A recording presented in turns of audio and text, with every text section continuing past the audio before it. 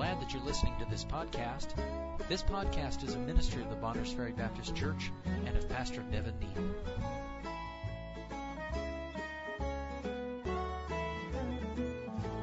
Let's stand, if you would then, please. Hebrews chapter 5.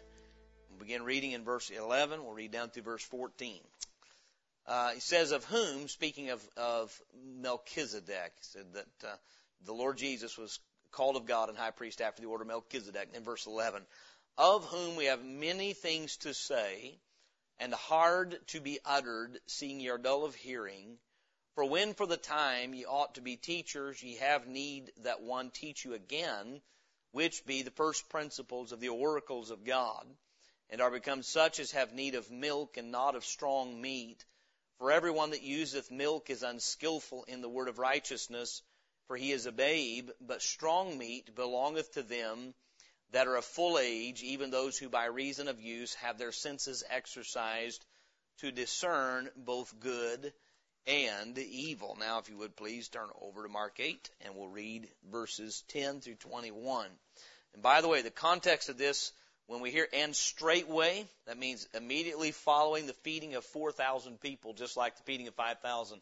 So the context of this and the time frame of this, or the chronology, is this: we're about to read immediately follows the second time Jesus feeds a multitude of people with a handful of loaves, and yet with very little fed many people. So that's important to understand.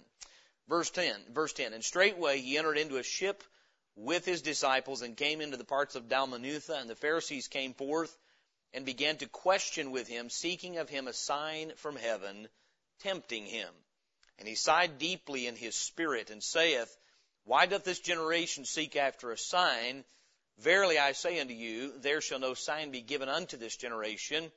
And he left them, and entering into the ship again, departed to the other side. Now the disciples had forgotten to take bread, neither had they in the ship with them more than one loaf. And he charged them, saying, take heed, beware of the leaven of the Pharisees and of the leaven of Herod. And they reasoned among themselves, saying, it is because we have no bread. And when Jesus knew it, he saith unto them, why reason ye, because ye have no bread? Perceive ye not yet, neither understand? Have ye your heart yet hardened? Having eyes see ye not, and having ears hear ye not? And do ye not remember when I brake the 5 loaves among 5,000? How many baskets full of fragments took ye up? They say unto him, 12. And when the 7 among 4,000, how many baskets full of fragments took ye up? And they said, 7. And he said to them, how is it that ye do not understand? I think you may be seated. That's all we'll read for now. I think it's not a hard thing to say and be understood that in any relationship, communication is primary. Communicating clearly, meaning speaking to one another and understanding what the other party means when they say something. If you're married here tonight, I'm certain you've had times either your mate said something to you or you said something to your mate, and it was immediately concluded, I know what you meant by that. And God being your true witness, you know, no, that's not what I was saying. I wasn't accusing you of anything. I wasn't making fun of you. None of that. How many understand what I'm talking about? Maybe somebody says something to you, and you think, oh, I know what you meant by that. I've been guilty of that. Get very sensitive. I know you were hinting at this, only to find out they didn't have a clue what I thought they meant. So communication is twofold. It's what we say and it's what we hear. We often do not hear what is being said, especially with God. As I look at this text of Scripture, one of the things that's been burdensome to me, and I think it's recently I hear it, in a world of social media where you can hear a lot of teaching, preaching, there are podcasts where men discuss issues. One of the things I hear is we reason among ourselves sometimes what God meant when He said something in Scripture. And we reason from this standpoint. Nobody really knows what He means, so let's take our best guess at it. When we all agree, or majority of us agree on what we think He meant, then we know that's truth. And that's not really what He intends. How many of us know God's Word is never intended to cause confusion? But I hear more and more this mentality. Really, as you read your Bible, there's one thing you can be sure of. Jesus Christ, the Son of God. Outside of that, everything else is kind of up for grabs. Now, I don't know of any preachers that truly believe that or Christians that really believe that, but sometimes it comes across that way that the only one thing you really be sure of is that God created us and Jesus is the Son of God. And outside of that, we're all kind of guessing at what He meant with what He said. And that troubles me because the Lord His Word is light, meaning it reveals truth so that we can come to some clear-cut conclusions. In this context of what we read in Mark chapter 8, I read Hebrews 5 first because there's a similar problem. The Lord will speak of, do you not yet understand? Have ye your hearts yet hardened? Meaning the disciples were not where He wanted them to be spiritually. This is, by the way, a theme we see in the Bible where people have been born again, they've been birthed into God's family, and yet they fail to meet the potential that they have spiritually. I've said many times recently how often we are living under our privileges as Christians, meaning we have not yet laid a hold of the assets available to us, and as a result, we are behind where we ought to be on our growth scale. We ought to be here at a point where we are winning others to Christ and teaching them how to obey, and we're still the disciple rather than the discipler. We're still the student instead of the teacher, and God intends for us to grow in spiritual maturity, but there's a reason we don't, and it has to do with how we respond to the Word of God. When we respond to the Word of God like the Bereans, we're going to grow by leaps and bounds. When we approach the Word of God saying, all I need to know is that what I'm hearing is from God, and then I'll believe it, and upon that belief, then I understand it.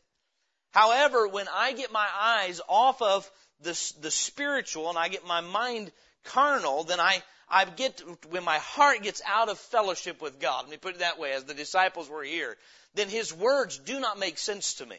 I find it interesting in Hebrews 5 that the writer of Hebrews says to the Hebrew believers he's writing to, there's many things we have to say to you, but they're hard to be uttered.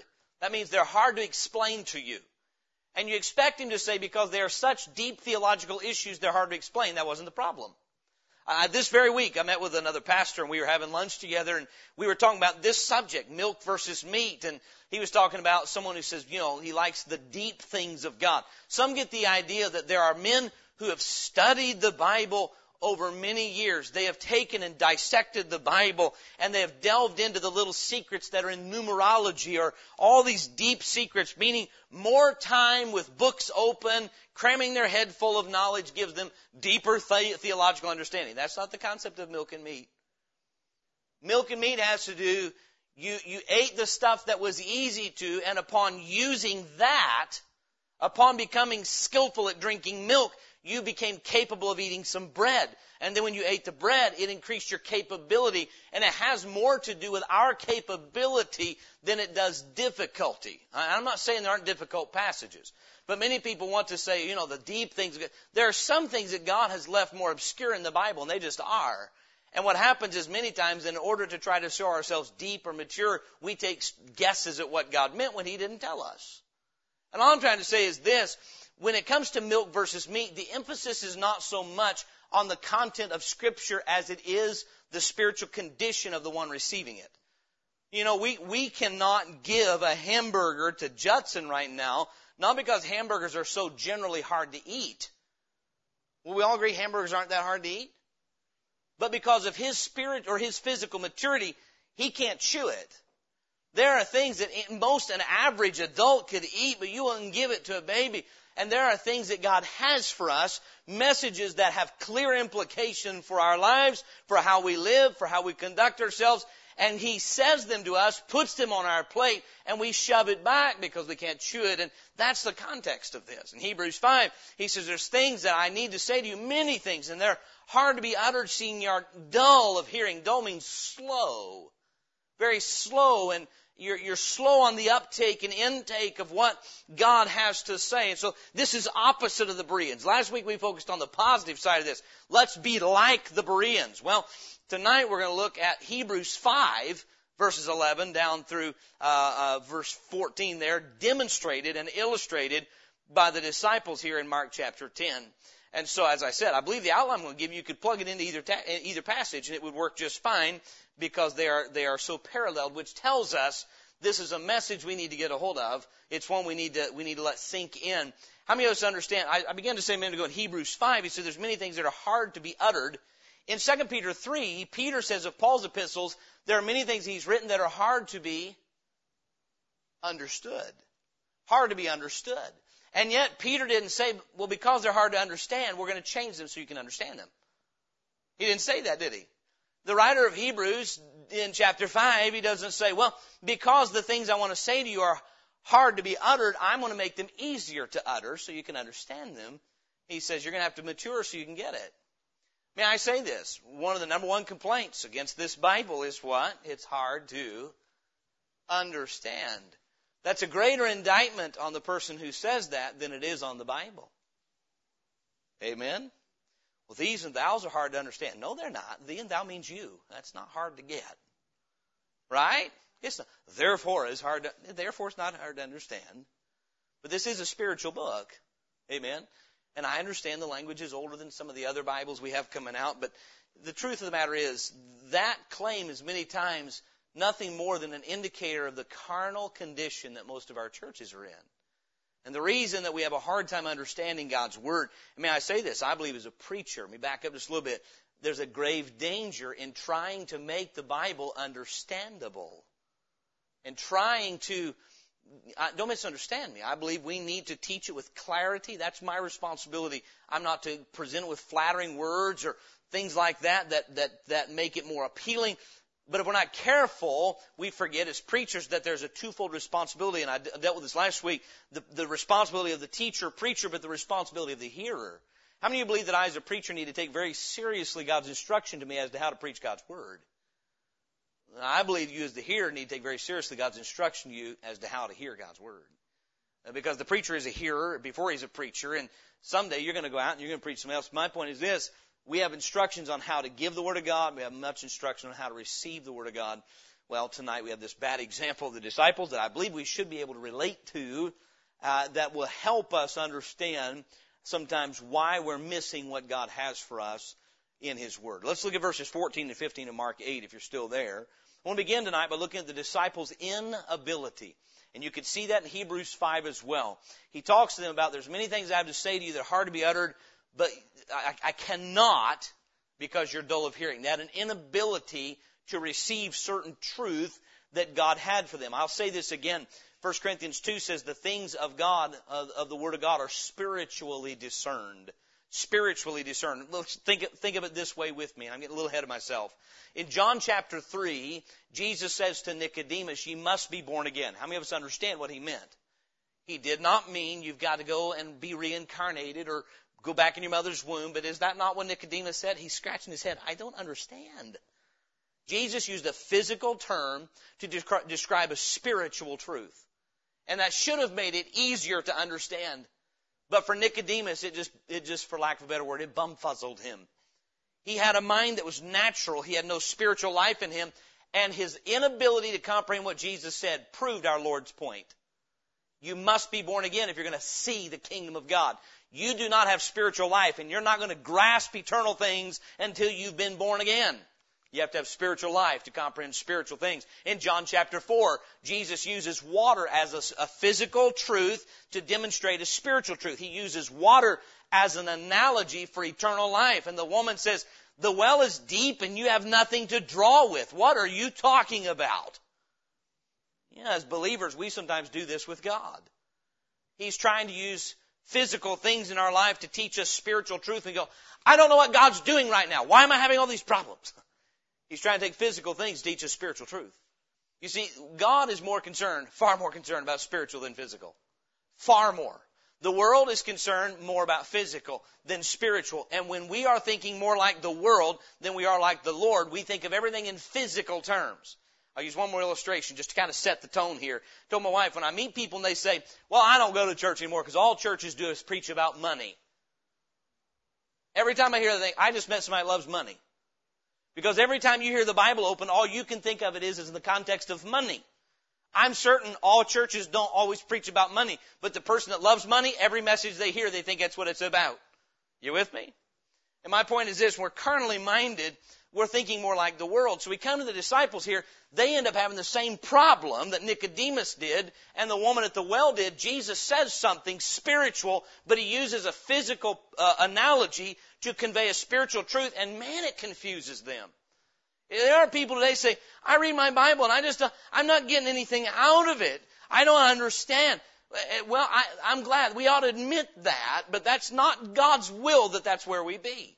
It is not His will that we have powwows all the time. Many churches have turned to nothing but discussion, acting like no one can know for sure what God meant when He said something, so we all have to reason among ourselves until we figure it out. When the Lord says something, He has a specific intent. That's what it means that no prophecy of the Scripture is of any private interpretation, meaning He has an intention for saying it. And it either has an application to us or it does not. But we need to get a hold of His mind, which is what the Bereans did. Rather than trying to bend His mind into our mind, we need to get ours into His. And so we begin with the inability of the disciples in verses 14 and 15. Now the disciples had forgotten to take bread.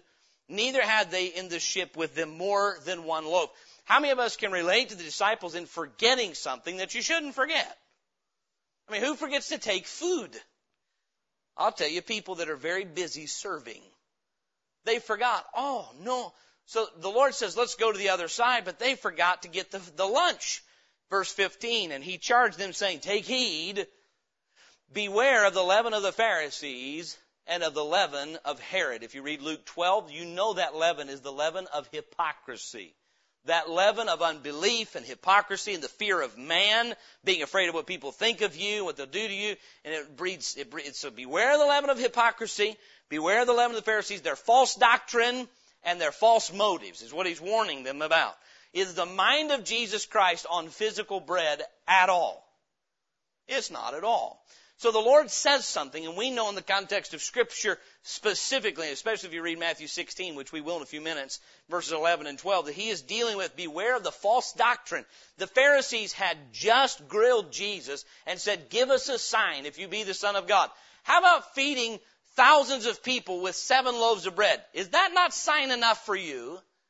Meaning He had demonstrated time and time and time again that He was exactly who He claimed to be. They had heard His word. They had seen His works, and yet they still didn't believe. And Jesus is saying, I'm warning you, don't be like that. Don't overlook such powerful evidence that you dismiss who I am and what I'm saying because of doubt and unbelief in your heart. So He's warning them, beware of the leaven of the Pharisees. There's a reason He's warning them of that. They're being influenced by these unbelievers, being influenced by the skeptics and the critics. May I say this to you? The warning to beware of the leaven of the Pharisees is as real tonight and as needful tonight as it was 2,000 years ago. You can find Pharisees left and right in commentary. You can find them on the internet. You can find them in your friendships. People who do not believe God. They are familiar with spiritual, eternal things, but they don't believe what God says. They are skeptics of the Bible, not believers of the Bible. They're not Berean. They don't say, you know what, we trust the Scripture, and if what that preacher says lines up with what the Scripture says, we take it. No, they say there's really no way to know what God was saying to the Scripture because it's been transmitted through so many languages, through so many generations. We have to take our best guess and hope that we come to the right conclusion. That's Phariseeism. God isn't big enough to make His own word clear enough, so it requires us to get you to God. Is that not what the Pharisees believed? You got to get to God through us, not through Jesus Christ. And so, beware of that, Jesus says. But they were unable to comprehend what He meant. How many of us know they all knew what Jesus said? James says, John, what did He say? He said, beware of the leaven of the Pharisees. He said, beware of the leaven of the Pharisees and of Herod. I don't know. What do you think He meant? Well, I don't know. I know what He said, though. They all could quote His words. Beware of the leaven of the Pharisees and of the leaven of Herod. Matthew, did you hear what he said? Yeah, He gave us a warning. Did He say beware? He did. Beware of what? Leaven. Leaven. Leaven you put in bread. Thomas, did you bring the bread? No, I asked Judas to get it. Did you get the bread? No, that's it. He said leaven. Leaven was code for bread. He's hinting at us that He is disappointed that we didn't bring bread. That's it. Now, how many of us know all the scholars came to the same conclusion? They were all wrong. You know who the interpreter of the Bible is? I praise God for men who've read the Bible a lot more than me, and I use their work. Wisdom and a multitude of counselors. But just because we pick up 5 commentaries and they all agree doesn't mean it's right. How many of us understand commentaries are not inspired of God? And I'm not anti-commentary. I use them. I refer to them, but I understand they're flawed men just like me and just like you. And what I'm trying to say tonight is this. All the disciples agreed on what the Lord meant by what he said, but they didn't. You get this. The Bible says, verse 15, and he charged them, saying, take heed, beware of the leaven of the Pharisees and of the leaven of Herod, verse 16, and they reasoned among themselves. Reason means they're trying to figure it out. What do you think is the reason? They're trying to get to the motive, the intent of what he has to say. So their inability, they were unable to comprehend what he said. Therefore, there was an inability to be conclusive about what he said. They knew what he said, but they didn't know what he meant. So they reasoned among themselves, trying to figure it out. And they finally came to this conclusion, but it wasn't conclusive. They reasoned among themselves, saying, it is because we have no bread. And that leaves them short of conviction. So what conviction will you form out of this, okay? You've deducted, Jesus says, beware of the leaven of the Pharisees and of Herod. So Jesus meant you should have not forgotten to bring bread. Okay, so then the Lord wants our priority to be that we make sure we always have food on our trips. Now you think with me for just a moment. Is that standing in contradiction of anything else he ever said? Maybe like on the Sermon on the Mount? Did he not say on the Sermon on the Mount, but seek ye first the kingdom of God and his righteousness, and all these things shall be added unto you? When we learn to use the Scripture, we start comparing Scripture with Scripture and saying that can't be what that means because that blatantly contradicts what it says here. You know what the disciples are not doing? They're not using the Word of God correctly. They're not comparing what Jesus said with what Jesus said. They're comparing what Jesus said with what they think. They're saying, well, he said, beware of the leaven. The only reasonable conclusion we can come to, the only reasonable conclusion is we know we forgot bread. He is the Son of God. He knows we forgot bread. And he's not happy about it. Let me ask him, is that conclusion even really reasonable? Sometimes from the explanations we find for the Bible and what it means is, where did we come up with that? How do you come up thinking that verse means that? Well, we don't know what else it means. And so my point is this. Their inability is seen in their inability to comprehend what he meant with what he said, to be conclusive in their understanding of it, giving them clarity of understanding and conviction of heart. They're going to come away saying, okay, he wants us to be first and foremost concerned about having food on board. Does that even align with his character? But that's what they concluded. There are sometimes people have come to the conclusion, I didn't list a bunch of illustrations tonight, but they come to all kinds of strange conclusions about what God means about how to live physical life, earthly life, because of a verse. I got news for you. I'll say to you, it's a spiritual book. And there is practical physical instruction, no doubt. But God is a spirit, and they that worship him must worship him in spirit and in truth. And he is always going to prioritize the spiritual. Let me give you an illustration, because this is much a message about how carnality hinders our capability to handle and respond to the Word of God. By carnality, I mean spiritual beings who still think like the physical, lost, natural world. Meaning, we measure value by physical values, earthly values, instead of spiritual values. And so, the danger of that is we get carnally thinking, carnally minded. Let me ask you this. Most parents, where are they most concerned about their children? You have parents that kind of go on two extremes. I heard an author to young people explain this years ago, and they get things out of order. If parents are going to boast in their children, they're typically going to boast on one of two, if not two aspects of that child's life. Either their physical ability, which is demonstrated through athleticism, or their intellectual ability, which is demonstrated through scholasticism. Now, is there anything wrong with being athletically capable? No. Is there anything wrong with being scholastically or intellectually capable? No, the Lord was all of the above. I don't think he was physically. The Bible says he increased in wisdom and stature and favor with God and man. So both in intellectual capability and physical capability increased. But prior to that, there's something missing. So many parents are going to emphasize we have to have our children a tremendously good education. We want them to be intellectually strong. And others say, we want them to be very athletically capable. And if we could have the best of both worlds, if you have an intellectual athlete, you've arrived. The Greek gods would be happy. And they neglect the most important thing, the spiritual. God says, you know what? There's a place for intellectualism, and there's a place the intellect, and there's a place for the physical, but in this order: spiritual first, intellectual second, physical third, and in that order. If you have a child that is physically handicapped and mentally handicapped but loves God, you're a success. And they are certainly a success. You have a child that is physically adept and intellectually adept and doesn't know God, and that child is going to perish. And you have a child that's somewhere in between that they have spiritual life, but the spiritual life is so weak and insufficient. But boy, they're smart, and boy, they got a good job. And boy, what I'm trying to say is this. We fall in the same trap the disciples. We get carnally minded, and then God gives them spiritual instruction, and it just goes right over our heads. It goes in one ear and out the other because we're not thinking in the spiritual realm. So their inability, and again, I'm ahead of myself, but their inability was seen in their inability to comprehend what he said.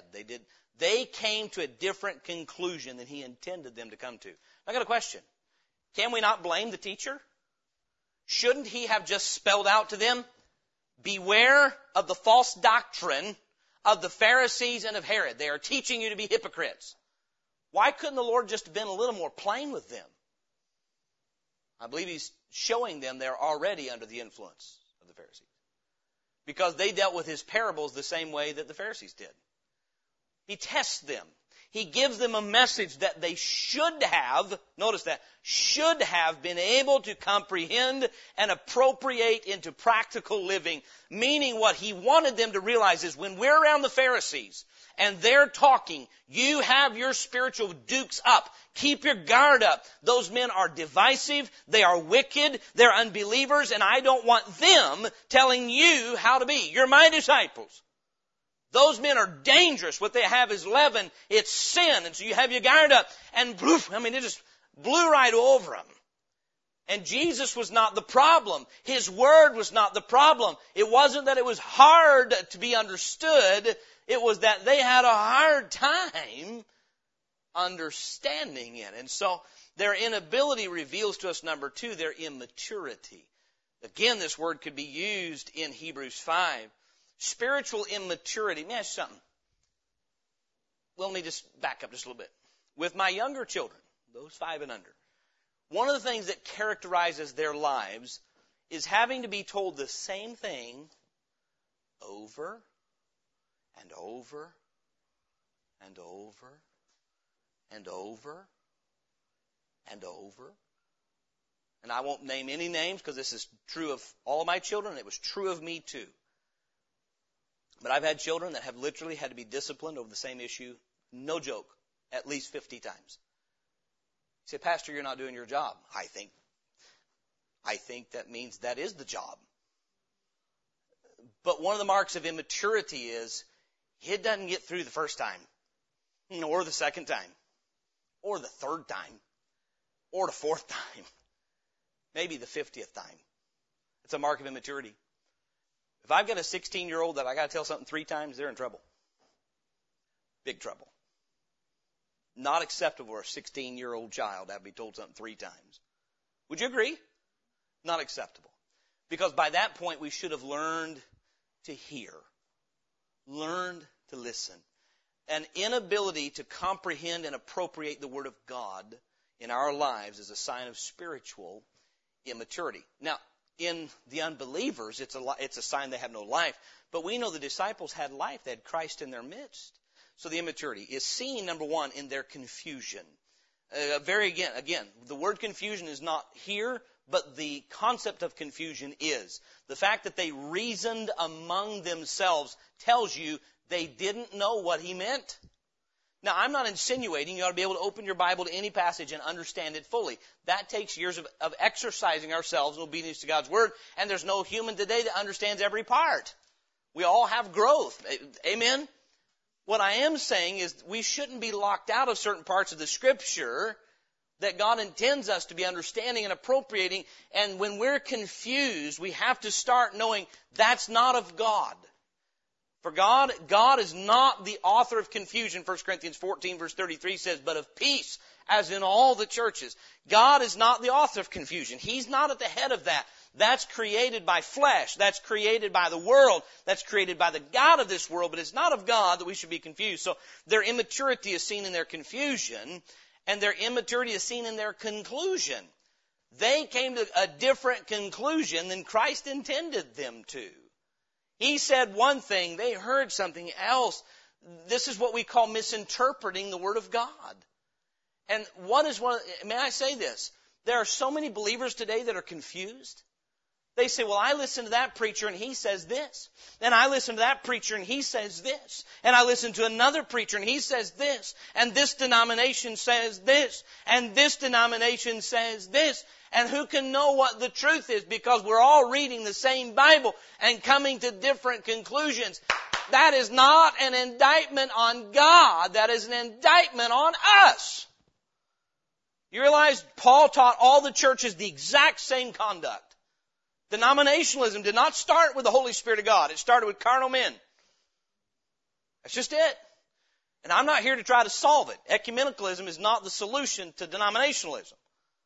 It is having a Berean heart. That's the answer. I can't solve it for anybody else, but I can make sure I'm where I'm supposed to be. And what happened is they reasoned among themselves, which indicates they didn't know what he meant. And one of the things they might have done is said, Lord, we're ignorant. We haven't got a clue what you just meant. But because the Pharisees had already influenced them, they couldn't think of doing that. Phariseeism can never admit ignorance. It has to save face by saying, well, better to come to a wrong conclusion than to act like we don't know what he meant. See, if we act like we don't know what he meant, that means we're stupid and we can't look stupid. Who was influencing them already? Pharisees. Pharisees were all about how they were perceived. And thank God it never works with the Lord. He sees right through it. He perceived that they reasoned this. The Bible says, verse 17, and when Jesus knew it, he heard their reasoning, he heard their false interpretation. No one is better at correcting our misinterpretations of the Bible than the Lord himself. And when Jesus knew it, he saith unto them, why reason ye? Because ye have no bread. Now notice this wording. Perceive ye not, what's the next word? Yet, neither understand. Have ye your heart yet hardened? Yet is an indication of time frame. Meaning, are you still back here? Are you still not perceiving my parables? I gave you something you should have really easily grasped. Do you not yet perceive? Have you yet stiffened your heart to hear spiritual truth? You know, it seems to me, and I will not read into the Bible what's not there, but if you study the Gospels, you can see that the disciples had a level of admiration for the elites of their day. The Lord told them in Matthew, I believe it's Matthew chapter 18, I believe it is, or Luke 18, about the rich young ruler, how hard it is for a rich man to be saved. And they said, who then can be saved? They could not fathom. If that guy can't be saved, who can? He's the best of the best. And the Lord's having to tear down their admiration for men they didn't need to admire, they needed to be on guard against. You don't admire him. He's going to hurt you. And so their confusion and the false conclusion, it reveals in them an immaturity. The Lord uses yet because he says, here's where you are, but here's where you should be. You shouldn't be having a hard time with the little statement I just made. Does the Lord ever rebuke you in this way? Where he reveals to you from his word, here's where you are, but you ought to be here. You're still having to have someone preach the gospel to you so that you can even know you're saved when you ought to be telling someone else how to be saved. You're here still struggling with obedience to God in the most simple aspect of your Christian life. Reading God's Word, spending time in prayer, giving the gospel, forgiving someone who's harmed you when you ought not only be struggling with it, you ought to be showing someone else how to do it. He's rebuking them for their immaturity. Paul does the same thing in 1 Corinthians 1, 2, and 3. He says, I cannot speak unto you as unto spiritual, but as unto carnal, as unto babes. Meaning, you have not ingested what I gave you, and therefore you've stagnated spiritually. You ought to be out here chewing on some meat of God's Word, making you strong to do more work. You know what meat does? It empowers you to work harder.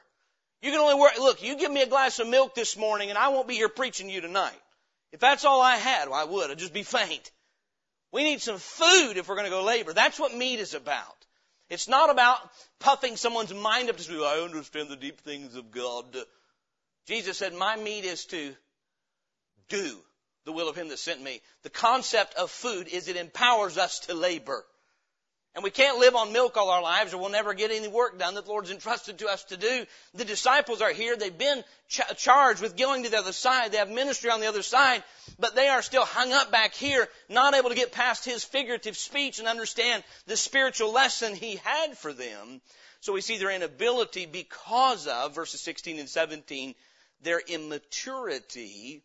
And then He's going to give them some instruction just like the writer of Hebrews does in Hebrews chapter 5. If we look back to verse 17, the Lord begins to question them. And when Jesus knew it, so now He's going to get in on the reasoning.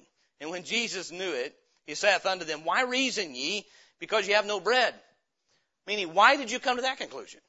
How many of you parents ever said that to one of your children? How in the world did you think that? Right? What were you thinking? That's kind of what the Lord's saying. How did you come to that conclusion from what I said? And so He said, why reason ye because you have no bread? Perceive ye not yet? Neither understand? Have ye your heart yet hardened? Having eyes, see ye not? And having ears, hear ye not? And do ye not remember? The first thing He does is He needs them to recognize and wants them to recognize their potential. You don't have to be where you are. You still don't perceive you ought to. I believe sometimes we need to measure where we are in reality versus where the potential is as to where we could be and should be. And I don't mean measuring by how active or busy we are, but what is our spiritual character? What is our ability to open the Word of God, get something from the Lord, and it result in a decision in my life that came directly from His dealings with me in the Scripture? To where I can hear a message preached and it changes my decisions because the Word of God is given and the Holy Spirit of God worked through that preaching to reveal something in my life that He's cautioning me for. And here's what I would say. What Jesus said to them about being aware of the Pharisees should change forevermore how they behave when they're around the Pharisees. It should put them on a different mental guard. Anytime the Pharisees are around, they should say, you remember what Jesus said, right? Beware. I got news for you. There are certain people, boy, I tell you, beware. And when we get that caution from the Word of God, the Bible says, beware of wolves. There are certain people we begin to catch on the characteristic. That person says they're a sheep, but they like to bite other sheep. That is not characteristic of a sheep. We ought to be able to take the Word of God and plug it into life in a very practical way. It's called wisdom. So the Lord says your potential is you should perceive, but you don't yet. He instructs them and deals with them recognizing the potential of where they could be and where they should be. Number two, He wants them to recognize their paralysis. When you have eyes and you cannot see, you have a member that is not functioning as it should. There's a breakdown somewhere when the eyes don't work, when the ears, having ears, you hear not. Meaning, it's not because you don't have the capability to hear. Something is hindering your hearing. Do you not remember? You have a mind to recollect some things. And so He asks them, have ye your heart yet hardened? He's reminding them that everything in their life flows from their heart. What He's saying, He's rebuking them. I just gave you a clear instruction. You completely blew it. You missed it. You misinterpreted my words. Why is that? And the Lord probes us with questions. Why is it you've not heard me speak to you in a practical way for 6 months? Is it because I'm not talking or you're not hearing? Is it because you're not reading or because you're not hearing? See, I believe this. We can read our Bibles and never hear from God. Never. We can read cover to cover. You can read Genesis 1:1 to Revelation 22:21 and never hear one word from God. You say, Pastor, that's impossible. Those are His words. It's called having ears but not hearing. Meaning I hear the words, but I don't know what they mean. They have no bearing on my life. But you see what the disciples had done is their heart was not tender toward the words of Christ like the Bereans were. The Bereans heard Paul preach. It wasn't even Christ in person. It was Christ's ambassador. And they said, whoa, we've got to know is what this man's saying from God Himself. Their heart was tender toward God. But the disciples was not. You see, if you study the context of this, the disciples have been very busy. Busy. They were supposed to go into the wilderness and get some rest, and instead they ended up serving 20,000 people lunch. They were supposed to be, they'd left their nets and they'd left their fishes and they had not learned to think like Christ yet. And so they're all consumed with physical activity, not with spiritual character and activity. So He wants them to recognize their paralysis. You have eyes which you cannot see, having ears you cannot hear. He's asking them, is it that you know what? How many times do you think he'd heard Jesus say to the Pharisees, you have eyes but you cannot see and ears but you cannot hear? He said that to them in Matthew 13. He repeatedly said to the Pharisees, you've hardened your hearts. You know what he's saying? It's already happening, disciples. You're letting the unbelieving scholars shut your heart to the living Spirit of God. And I'll tell you something. Scholasticism has its place, I suppose, but it is not the key to understanding God. The key to understanding God is a tender heart toward God. If you have a tender heart toward God in a 5th grade education, God can guide you and God can use you. If you have 4 master's degrees and you have a tender heart toward God, Paul the Apostle is an example. God can guide you and God can use you, but if the heart gets firm and I'm not sensitive to what he is saying and what he wants and the will is hardened, then God cannot be heard. The key to the spiritual ear is the condition of our will in our heart. And that's what the Lord is dealing with. They need to recognize their potential. Are you yet here when you ought to be here? He wants them to recognize their paralysis. Do you have eyes and can't see? Ears and cannot hear? Have ye your heart yet hardened? Have you been insensitive to what I've been saying and what I've been doing? Number 3, or letter C, he wants them to remember his performance and his power. Look in verse 19. He says in the end of verse 18, and do ye not remember? Well, remember what? When I break the 5 loaves among 5,000, how many baskets full of fragments took ye up? They say unto him, 12. Now get hold of this. They knew the specific number of baskets they gathered. But they forgot the fact that it was a miracle that they even gathered them. They forgot that when they were out in the wilderness, guess how much bread they had then? The disciples had none. One little boy had 5 loaves and 2 fishes. So then he says, he's going to ask him about the second miracle of the loaves. And he says this in verse 20. And when the 7 among 4,000, how many baskets full of fragments took you up? And they said 7. Boy, they were statistics. They were statisticians. 12 baskets, 7 baskets. Lord, that's how many I had left over. You know what he's saying? Physical bread is of the least concern to me. I am not concerned about our next meal. That's not, you know what he's saying? You should have known me well enough to know that's not my concern. My concern, may I say this, a lot of Christians get off track. And I've heard many a man who's a provider for his family say, well, I must provide well for my family. You're right. It's what the Word of God says. Man doesn't provide for his own. He's worse than an infidel. So I have to start missing church, and I have to neglect devotions with our family, and I have to neglect my prayer closet because, hey, if a man would not work, neither should he eat. You don't know the Lord if that's the way you think. I don't mean you're not saved. I mean you're not thinking the way the Lord thinks. The Lord says, seek ye first the kingdom of God and his righteousness. And all these things, food and clothing, are secondary to God. You need them. But if you'll put spiritual, eternal things first, that comes. And it's truth. But how many times do we think, well, I think God is really upset with me because I'm not making more money. Well, I doubt it. For them to come to the conclusion they came to, they had to dismiss the Lord's person, his very character.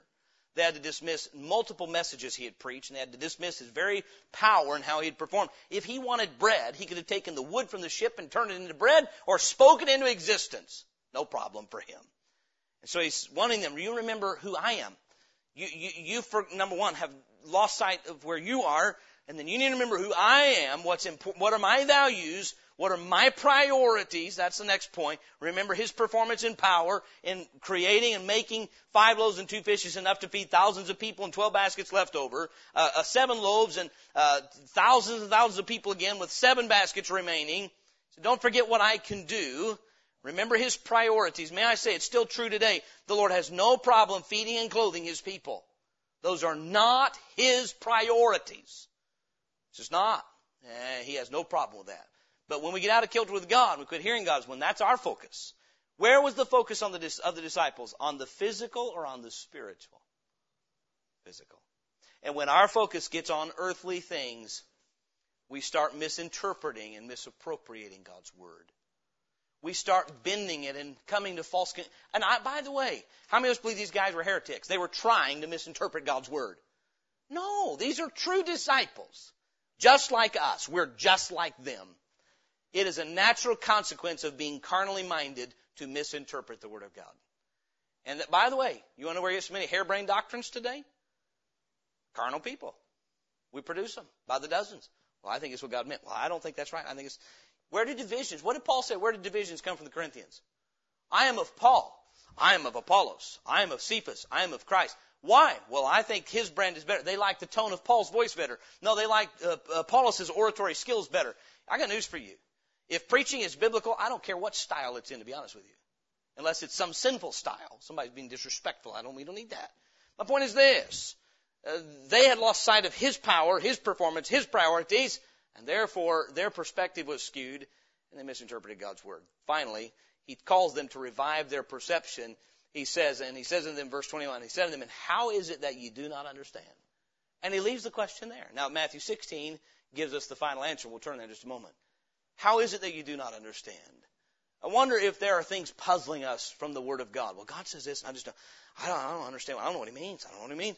Maybe we're confused. Maybe we are feeling like no one can be sure what's true. I think the Lord would say to us, how is it that you do not understand? The Bereans understood what Paul preached just fine, didn't they?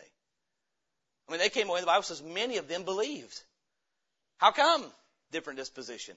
Matthew chapter 16. Matthew 16. Then we'll close in Hebrews 5 again. Now that we've been through Mark 8, we'll go over there and see the correlation between these two texts one more time. Matthew 16, verse 11. Jesus said, how is it that you do not understand that I spake it not to you concerning bread, that ye should beware of the leaven of the Pharisees and of the Sadducees? Then understood they how that he bade them not beware of the leaven of bread, but of the doctrine of the Pharisees and of the Sadducees. Do you remember in Luke 24 when the two men walking the Emmaus Road and they're talking about the crucifixion of Christ, and the Lord Jesus joins them? You can read Luke 24. He joins them on the road and he says, what are these things you're talking as you're walking or sad? I forget exactly how it's worded. They said, have you not heard? Well, heard what? Now here they are physically looking at Jesus with their physical eyes and have no idea who he is. No idea. They are walking with the very one that they're talking about. And he walks along with them, and the Bible says he begins to expound unto them from the prophets and the Psalms and the law, all the things concerning himself, and their hearts burned within them. And then he said, O ye slow of heart to believe. And he upbraided them. That means he rebuked them sharply for their slowness, or the word would be dullness to hear, of heart to believe all the things that were written concerning him. And when he broke bread with them, they realized, it's him. Do you realize once they got Jesus from the Bible, they could comprehend what he was saying? And how many times is God actually working in our midst? And we don't even know it. And it has nothing to do with the fact that he's not speaking. It has nothing to do with the fact the Bible's not clear. It has to do with our perspective. It has to do with Hebrews chapter, the carnal perspective that dulls the senses from hearing spiritual truth. Now, Hebrews chapter 5. Hebrews chapter 5. We started here, we'll end here. Once again, the penman of Hebrews is going to deal with an inability that these Hebrew believers had because of immaturity, and then he's going to give them some instruction. Verse 11, he says, speaking of the Lord Jesus Christ, the high priest forever after the order of Melchizedek, of whom we have many things to say, and hard to be uttered, seeing you're dull of hearing. That's their inability. Now their immaturity. For when for the time ye ought to be teachers, ye have need that one teach you again, which be the first principles of the oracles of God, and are become such as have need of milk, and not of strong meat. For everyone that useth milk is unskillful. Now that word unskillful means inexperienced. Inexperienced. For everyone that useth milk is unskillful in the word of righteousness, for he is a babe. But strong meat belongeth to them that are of full age, even those who by reason of use have their senses exercised to discern both good and evil. You realize this, if the disciples had used the things Jesus had already said to them, if they had recalled what he had done in feeding the 5,000, if they had recalled his message of the Sermon on the Mount that said, take no thought for your life, what you shall eat, nor neither what you shall drink, nor wherewithal shall you be clothed. Had they used the Word to interpret the Word, guess what? They would have come to the right conclusion. They would have said, he can't be concerned about bread because he told us not to do that. But they didn't use the Word, they just used their reasoning. You with me? By using the Word, we become experienced in the Word, and we're able to use the Word. It's exercise. By using your muscles, you develop them. And by using Scripture and knowing Scripture and saying, well, God said this here and He said this here, this can only mean one thing. He said this and this, and He never contradicts Himself. So, you know what? If they would have used the Word skillfully, instead of saying, well, He said leaven, we forgot bread, they only compared His Word with their circumstances, didn't they? Instead of comparing His Word with His own Word. Then they end with His own works and with His own power. There are those today that are all distraught over the politics in our nation. And we need not be. Because if we would look at the Word of God, instead of looking at God through the lenses of our circumstances, we would look at our circumstances through the lens of His Word, we would realize these things must be. They must be. And therefore it wouldn't distress us like it does. And I believe we're very much the same as the disciples. May we use the Word as we should use the Word, comparing Scripture with Scripture, and not simply comparing it with our circumstances and coming to false conclusions. A lot of people come to a lot of wrong ideas by doing the same thing the disciples did. They looked at their circumstance, they listened to some key words and said, He must only mean this. Wherein if they had compared His Word with His Word and His works, they would have said, certainly He's not concerned about bread. He just made all these loaves. Certainly He's not concerned about bread. He told us not to be. He must be talking about something else. And then they would have said, oh, the leaven, that's code word for sin and false doctrine, right? God has understanding for us, but we have to use the Word of God, as did the Bereans. You know what they did? They heard the Word preached and compared it with the Word written, and they came to the right conclusion, didn't they? May we be skillful in the use of the Word of God. I understand we preachers have a responsibility to do that, but the hearers do as well. Amen.